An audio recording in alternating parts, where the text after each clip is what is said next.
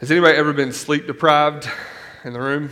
Anybody been sleep deprived? If you've had a child recently, you've probably been sleep deprived recently. There's nothing worse than being sleep deprived. Maybe you were in the military. Maybe you got kept up for days on end to break you down psychologically. I don't know why they do that, but apparently there's a purpose. They make you sleep deprived to break you down to nothing, and kids kind of do the same thing to you when you first have them. Or maybe you've worked nights and you've transitioned from nights to days, and that whole what time of day even is it? Sleep deprivation. I can remember some of those first days. We lived in the Breakthrough house now, but it was just the parsonage back then. We brought Hudson home, and I remember some of those first nights of thinking, I am never going to sleep again. How do I function? Because after about a little bit, I had to go back to work. And I'm not sleeping at night, and then I'm trying to function during the day. And listen, if you don't sleep, we become monsters. We are not humans. You become a monster if you do not sleep. Amen? Yes? Anybody tell a testimony for your spouse this morning if they don't sleep? We become monsters, right? And these little bitty things become big things. And we get angry at people that we really shouldn't be angry at. And we do all kinds of things when we are sleep deprived that we would never do in real life, right? Now, this rhythm in our lives is God built. God made us this way, that we need to be awake, but we also need rest. Our bodies cannot function. Now, I don't know if you've ever thought about this. Why did God do that? Why did God make us like that? Now, God does all things with a purpose, and so the point of God making our bodies like that was to teach us that we need rest. We need to go to sleep at night. You don't need to stay up till 2 a.m. watching YouTube, okay, kids, adults? You need rest. You also need a day off every week, right? You need to tone it down, not answer as many phone calls, disconnect, right? And it's not just for our physical sense. God did this to point us to a spiritual reality, that we are so at work all the time trying to prove our worth to God, and what we really need is what? We need rest.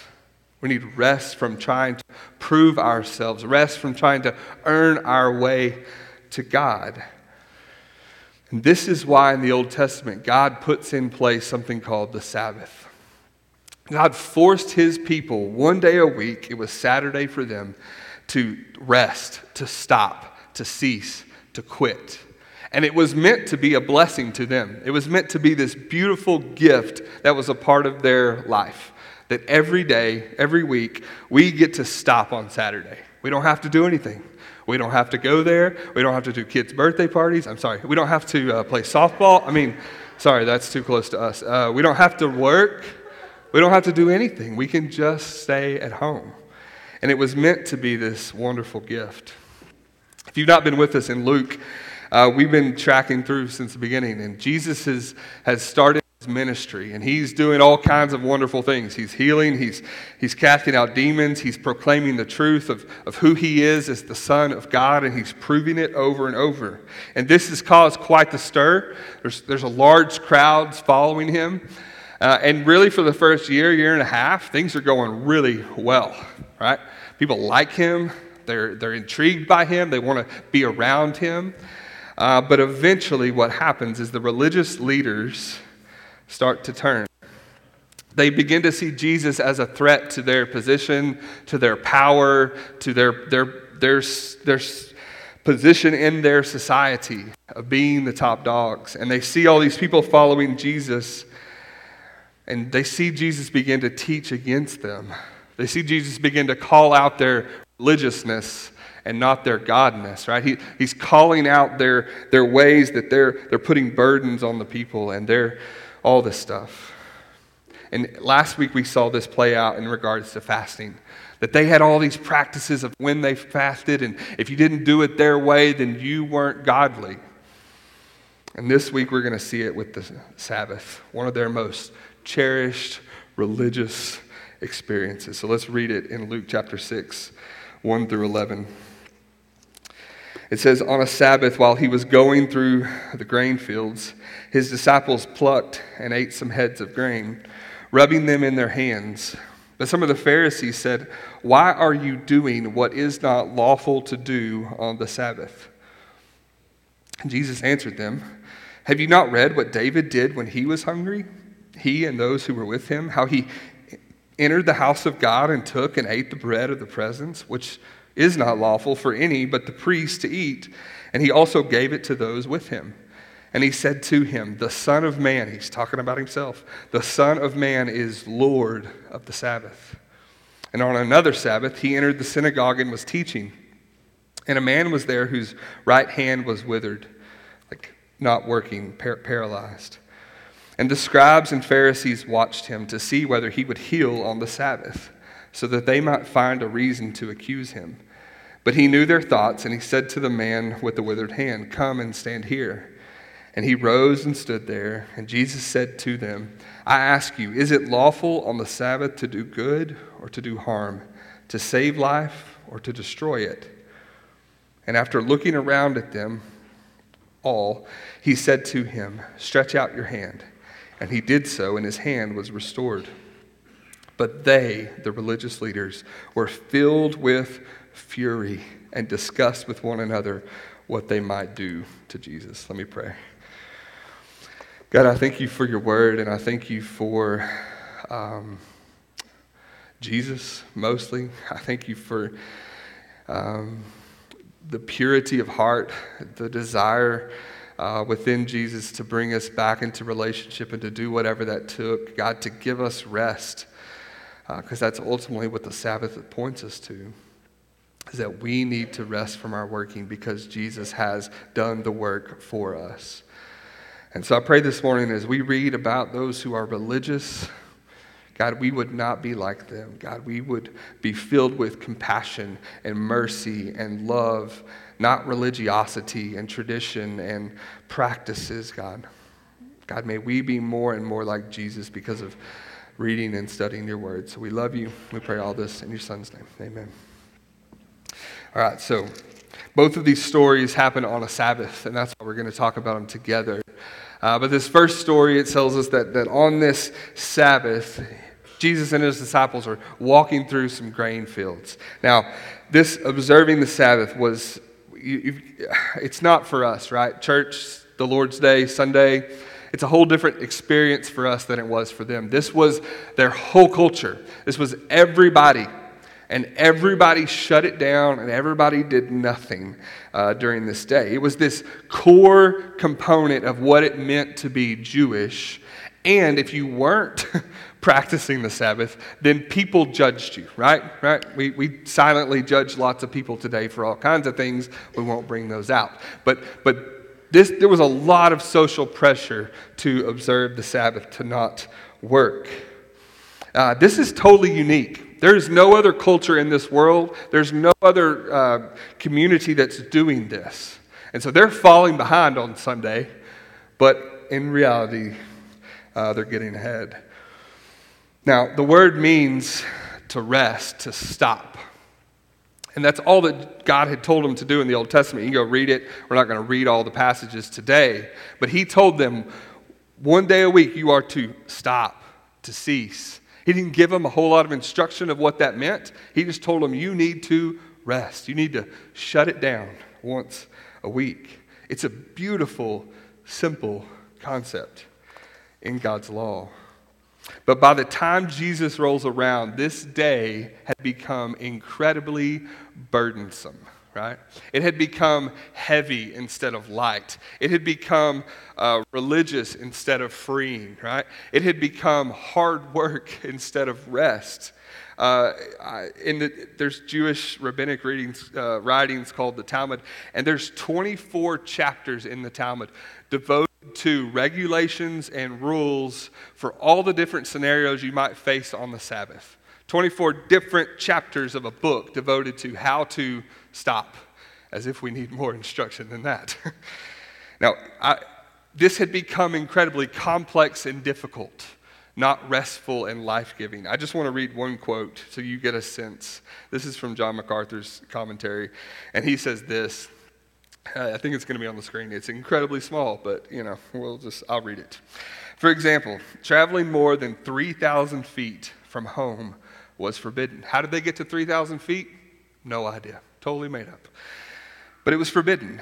If one had placed food at the 3,000 foot point before the Sabbath, that point would then be considered a home, since there was food there, and then you could travel another 3,000 feet. Right?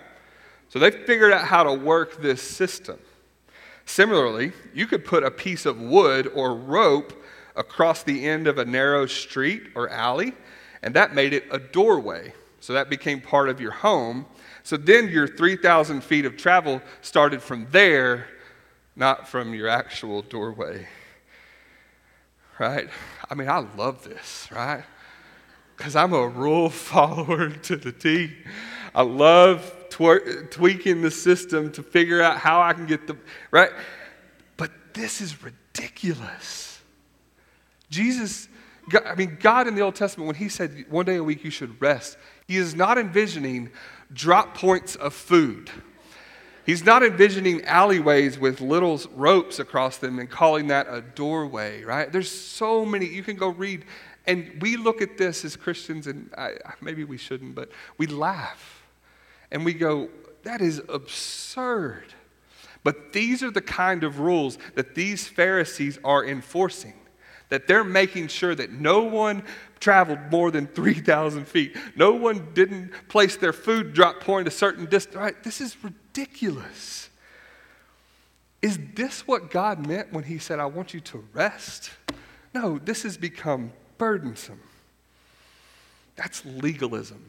Adding our own rules, our own thoughts, our own traditions, our own practices to God's revealed word. That's what legalism is. And saying if you don't follow my rules, then you're not following God's word. So let's go back to the story. Jesus and his disciples. It's a Sabbath. I don't know how far they were from their home because Jesus didn't have a home. So maybe he was exempt from the 3,000 feet. I don't know. But on a Sabbath, while he was going through the grain fields, his disciples plucked and ate some heads of grain, rubbing them in their hands.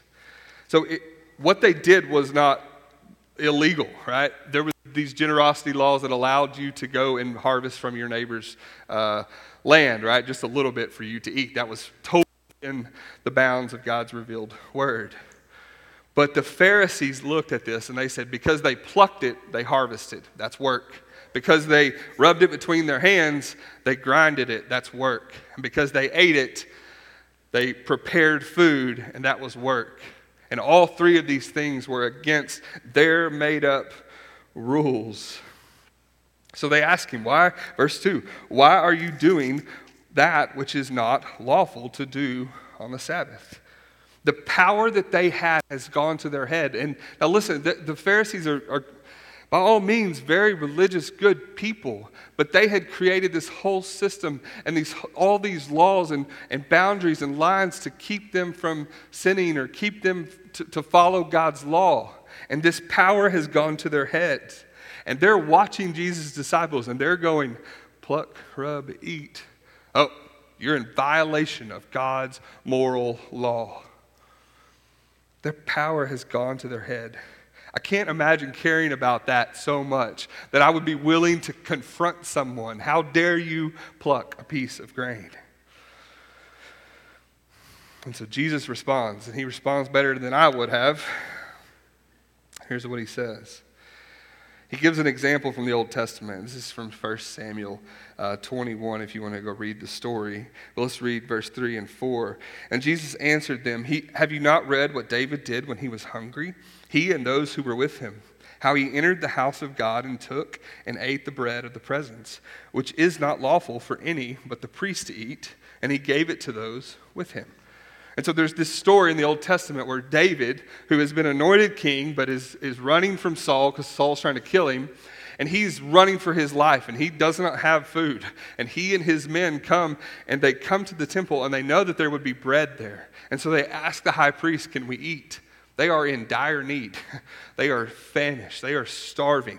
And the priest, the high priest who's in charge of this, he lets them have it, even though it wasn't lawful.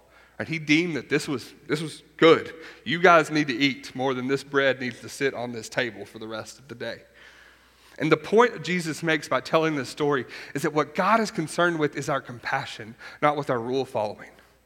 God, like in the Old Testament, he commends this high priest because he is compassionate and he is loving. He's not so concerned with making sure everybody follows all the rules. Jesus cares more about our mercy and our compassion and our love than he does about our tradition and our rule following and our religion. Right? Taking care of one another is more important than following the rules. And so that's why Jesus tells this story. See, in Mark's account, when he tells this story, Jesus also says, the Sabbath was not made for man.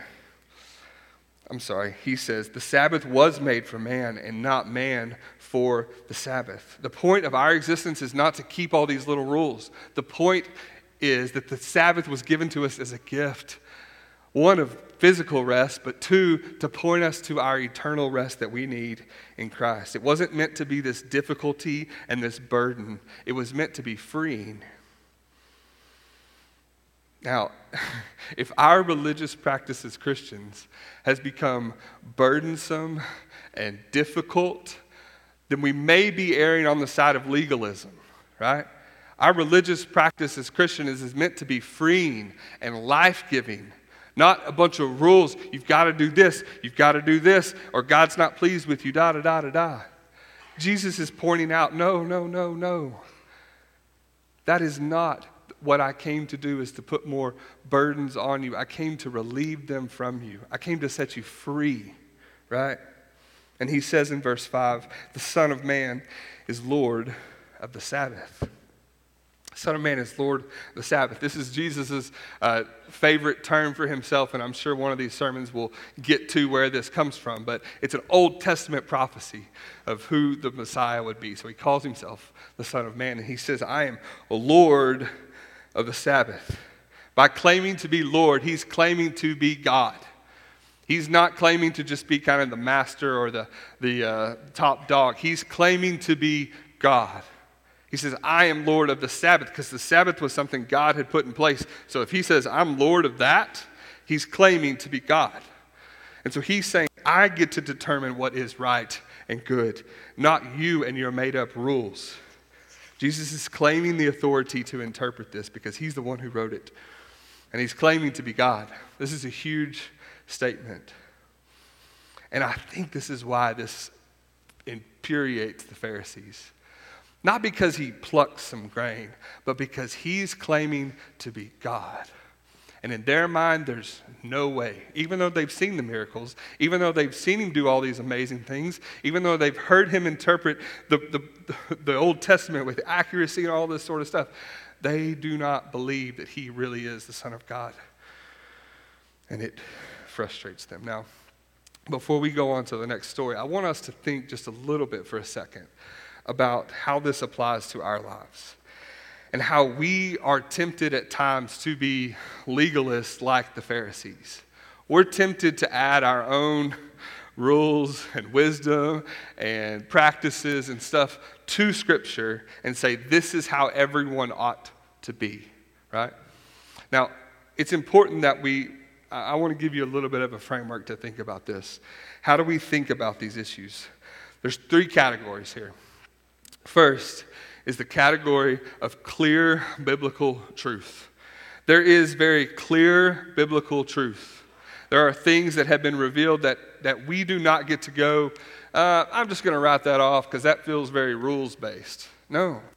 Like God has revealed himself as Trinity, as God the Father, God the Son, God the Holy Spirit. We don't get to go around and go, well, I just don't think that applies to my life. God has revealed what is sinful and what is not sinful. We don't get to just say, no, but love is love, and we get to define it however we want to. No, there is clear biblical truth. And on this category, we have to judge one another, okay? If I stand up here today and say Jesus wasn't really the Son of God, he's just kind of an amazing man, you should judge me, and then you should fire me, okay? Right? Because there is clear biblical truth that says that Jesus is the Son of God. Does that make sense? So this is the other examples are, what is salvation? Who is God? What is sinful? There's so many others that fall into this first category. Let's talk about the second one, less clear biblical truth. We believe God's word has given us all we need, but there's times that the Bible doesn't address a specific issue. Like, let's just think about how much YouTube should I watch, right? It's not going to be in here. You're not going to find that today in some concordance. You might could find some principles that apply to that, but it's a little less clear. It's not as primary or as, dominant, right? Now, on these kinds of issues, godly Christians at all times have had lots of different opinions. We could throw out issues like wise food and drink consumption, practicing spiritual gifts. Where should that be done? How should that be done? Should we practice the Sabbath as Christians? Should we fast as Christians? What's your view on the end times? Those are just a few. And you're going, well, my brother-in-law, you're thinking about people that you disagree with already, right? That's okay. On this stuff in this second category that's less clear, we need to give room for opinions. We need to hold those loosely and only hold firmly onto that which is clearly revealed. But we should not allow these things to separate us like the Pharisees are separating themselves from them because they are not following my opinion. They're not following my little piece of wisdom, right? These are not meant to divide us, even though we will always have different opinions. And there's even a lower category that's just straight human opinion, straight just general wisdom for life. We are going to have tons of different opinions and tons of different ideas, right? Like Shane and I were sitting at a dinner table this week, and I asked him something about Adam and Eve. I can't even remember what it was. And we debated back and forth, and at the end of it, he was wrong and I was right, but I can't even remember what it was, to be honest. But you know what? At the end of the day, we still sat and we had dinner, and we were still friends, right? Because it's okay. We're going to have differences of opinions, right? Some people elevate these at the third level to the top and say, this is the most important. I'm just going to pick something. Like, if you don't have a devotion time in the morning, then I'm not sure you're really a Christian. That's a bold statement. That might be true. That might be true for you, that if you don't start your day reading God's word, then the rest of the day goes sour. But to put that on everybody when that's not necessarily prescribed in Scripture, you see what I'm saying? There's a lot of things that we can elevate from the minor stuff. We can put it at the top, like these Pharisees. They're saying, you can't grind wheat. How dare you, you evil whatever, right? We're going to have all kinds of different opinions. It's okay. But let's major. I heard a pastor say this week, and I thought it was great. Major on the majors, minor on the minor. Let's put most of our emphasis and most of our thought life and most of our faith on the very most important things. And the stuff that's less clear and even more murky down just on general human wisdom, let's keep those as minor because they're not as important. If it was, God would have clearly revealed that we should all, that Adam had a belly button in the garden. Okay? I don't know the answer to that question. And you may have an opinion on that. But is that really the most important thing?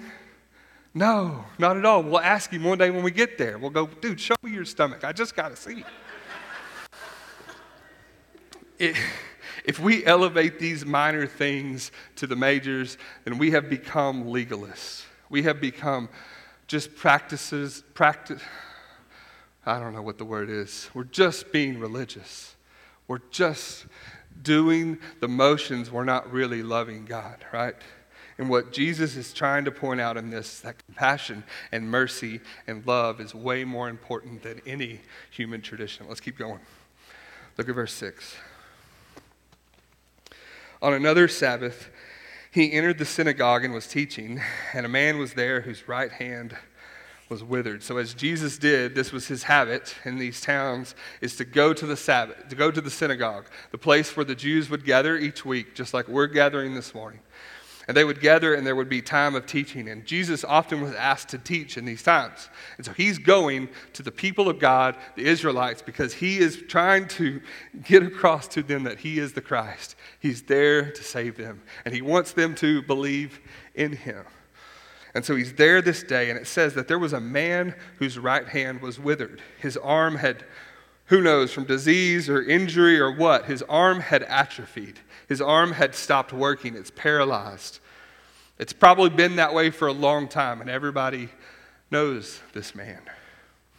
And it says in verse 7, look, and the scribes and the Pharisees watched him to see whether he would heal on the Sabbath, so that they might find a reason to accuse him. You see how they're painted? The scribes and Pharisees are lying in wait. It's like they're tucked in the grass, just watching, right?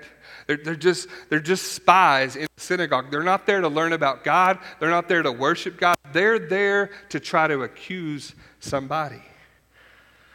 And in fact, I think they expect Jesus to do something miraculous. So they have some level of belief that he can do something, right?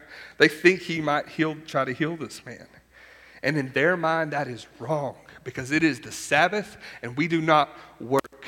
And I don't know if that's in the Talmud or not, healing somebody is work, but apparently in their mind that was. They're trying to condemn Jesus, to accuse him of doing something wrong because they're trying to discredit him. They're trying to point out that he is not the Christ. He is not the one you should be following. You should be following us. Now also notice, they did not try to stop him from doing this. It seems like if I love my neighbor enough and I see them doing something wrong, I'm going to try to stop them from doing something wrong, right? If someone I love is hurting themselves or whatever, like, what's the loving thing to do? Try to stop them. The Pharisees don't try to stop Jesus from healing, right? No, they are waiting for him to do it so they can accuse him. That's petty. That's evil. To watch someone do wrong so you can point it out. But it says Jesus knew their thoughts, verse 8. And he said to the man with the withered hand, "Come and stand here." And he rose and stood there. Jesus knows what these guys are up to. He knows their innermost thoughts. He knows the judgment. He knows the attack that's coming. And so Jesus invites this man with the withered hand to the front. Jesus is up teaching. He brings him to the center of attention of the room because he knows what these guys are thinking.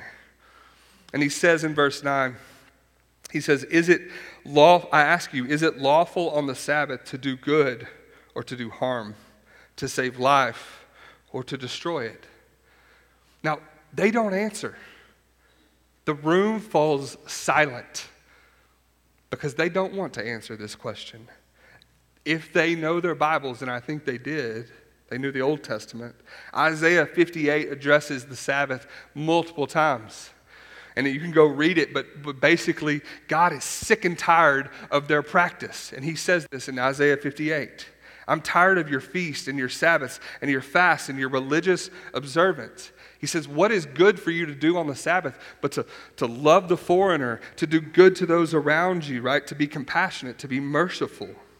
I'm not concerned whether you walk 3,005 feet. I'm not concerned if you placed your drop point of food at the wrong point. I'm concerned whether you love your neighbor who has no food, right? And God had laid this out in the Old Testament multiple times. And so these religious leaders hear this. Is it better to do good or to harm? To save life or to destroy it? They know the answer. But the answer is not what they want to confess out loud. So they stay silent. And so Jesus pulls this man to the front. Verse 10, it says, after looking around at them all, he said to him, stretch out your hand. And he did so, and his hand was restored. Jesus just brings him to the front. We have no indication he touches him or whatever. Who knows? But he tells him to stretch out his hand, probably something this man had never done or had not done in a very long time. And this man, who everyone knew had the withered arm, stretches it out, and it's healed. Right in front of everybody for everyone to see. He's got full mobility. He's got full function, and he is healed right in the center of where everybody's looking, including these Pharisees. Listen, if that happened today, I don't know what I'd do. I would believe, right? Because I saw it with my own eyes. And these Pharisees, what does it say? Look at verse 11. But they were filled with, not belief, not amazement, not joy for this man who got his arm restored. It says they were filled with what?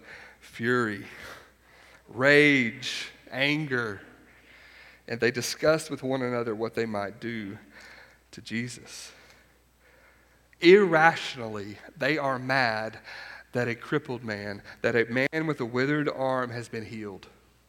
Can you imagine being so petty that you are mad that someone is healed? That someone got help? That someone's life was fixed and restored? Imagine being so caught up in your religion and your rules and your practices and your observance of God's law, which is just your wisdom. Imagine being so caught up in that you can't see that this is good. This is beautiful. This is right. This is the epitome of a hard heart. This is the epitome of blind eyes. This is the epitome of closed ears. No matter what they see, no matter what they hear, no matter what they experience, they will not believe. And so it says that they discuss what they might do to Jesus. The word is plot. They begin to plot how they might deal with this new Jesus problem that they have. And we know how this ends. Eventually their plot succeeds, right? Eventually, they get so angry at Jesus' good works and his right teaching and his clear revelation of God that they conspire to execute him and to kill him on a cross. And the point is this, the point from last week, the point this week. No matter what Jesus does, he can't please the religious. Jesus can't, no matter what he does, good, bad, whatever. But the other side of that coin is that being religious will never please Jesus. Our good works, our coming to church, our giving, by all means, keep doing that, right? Because we want to fellowship with these people.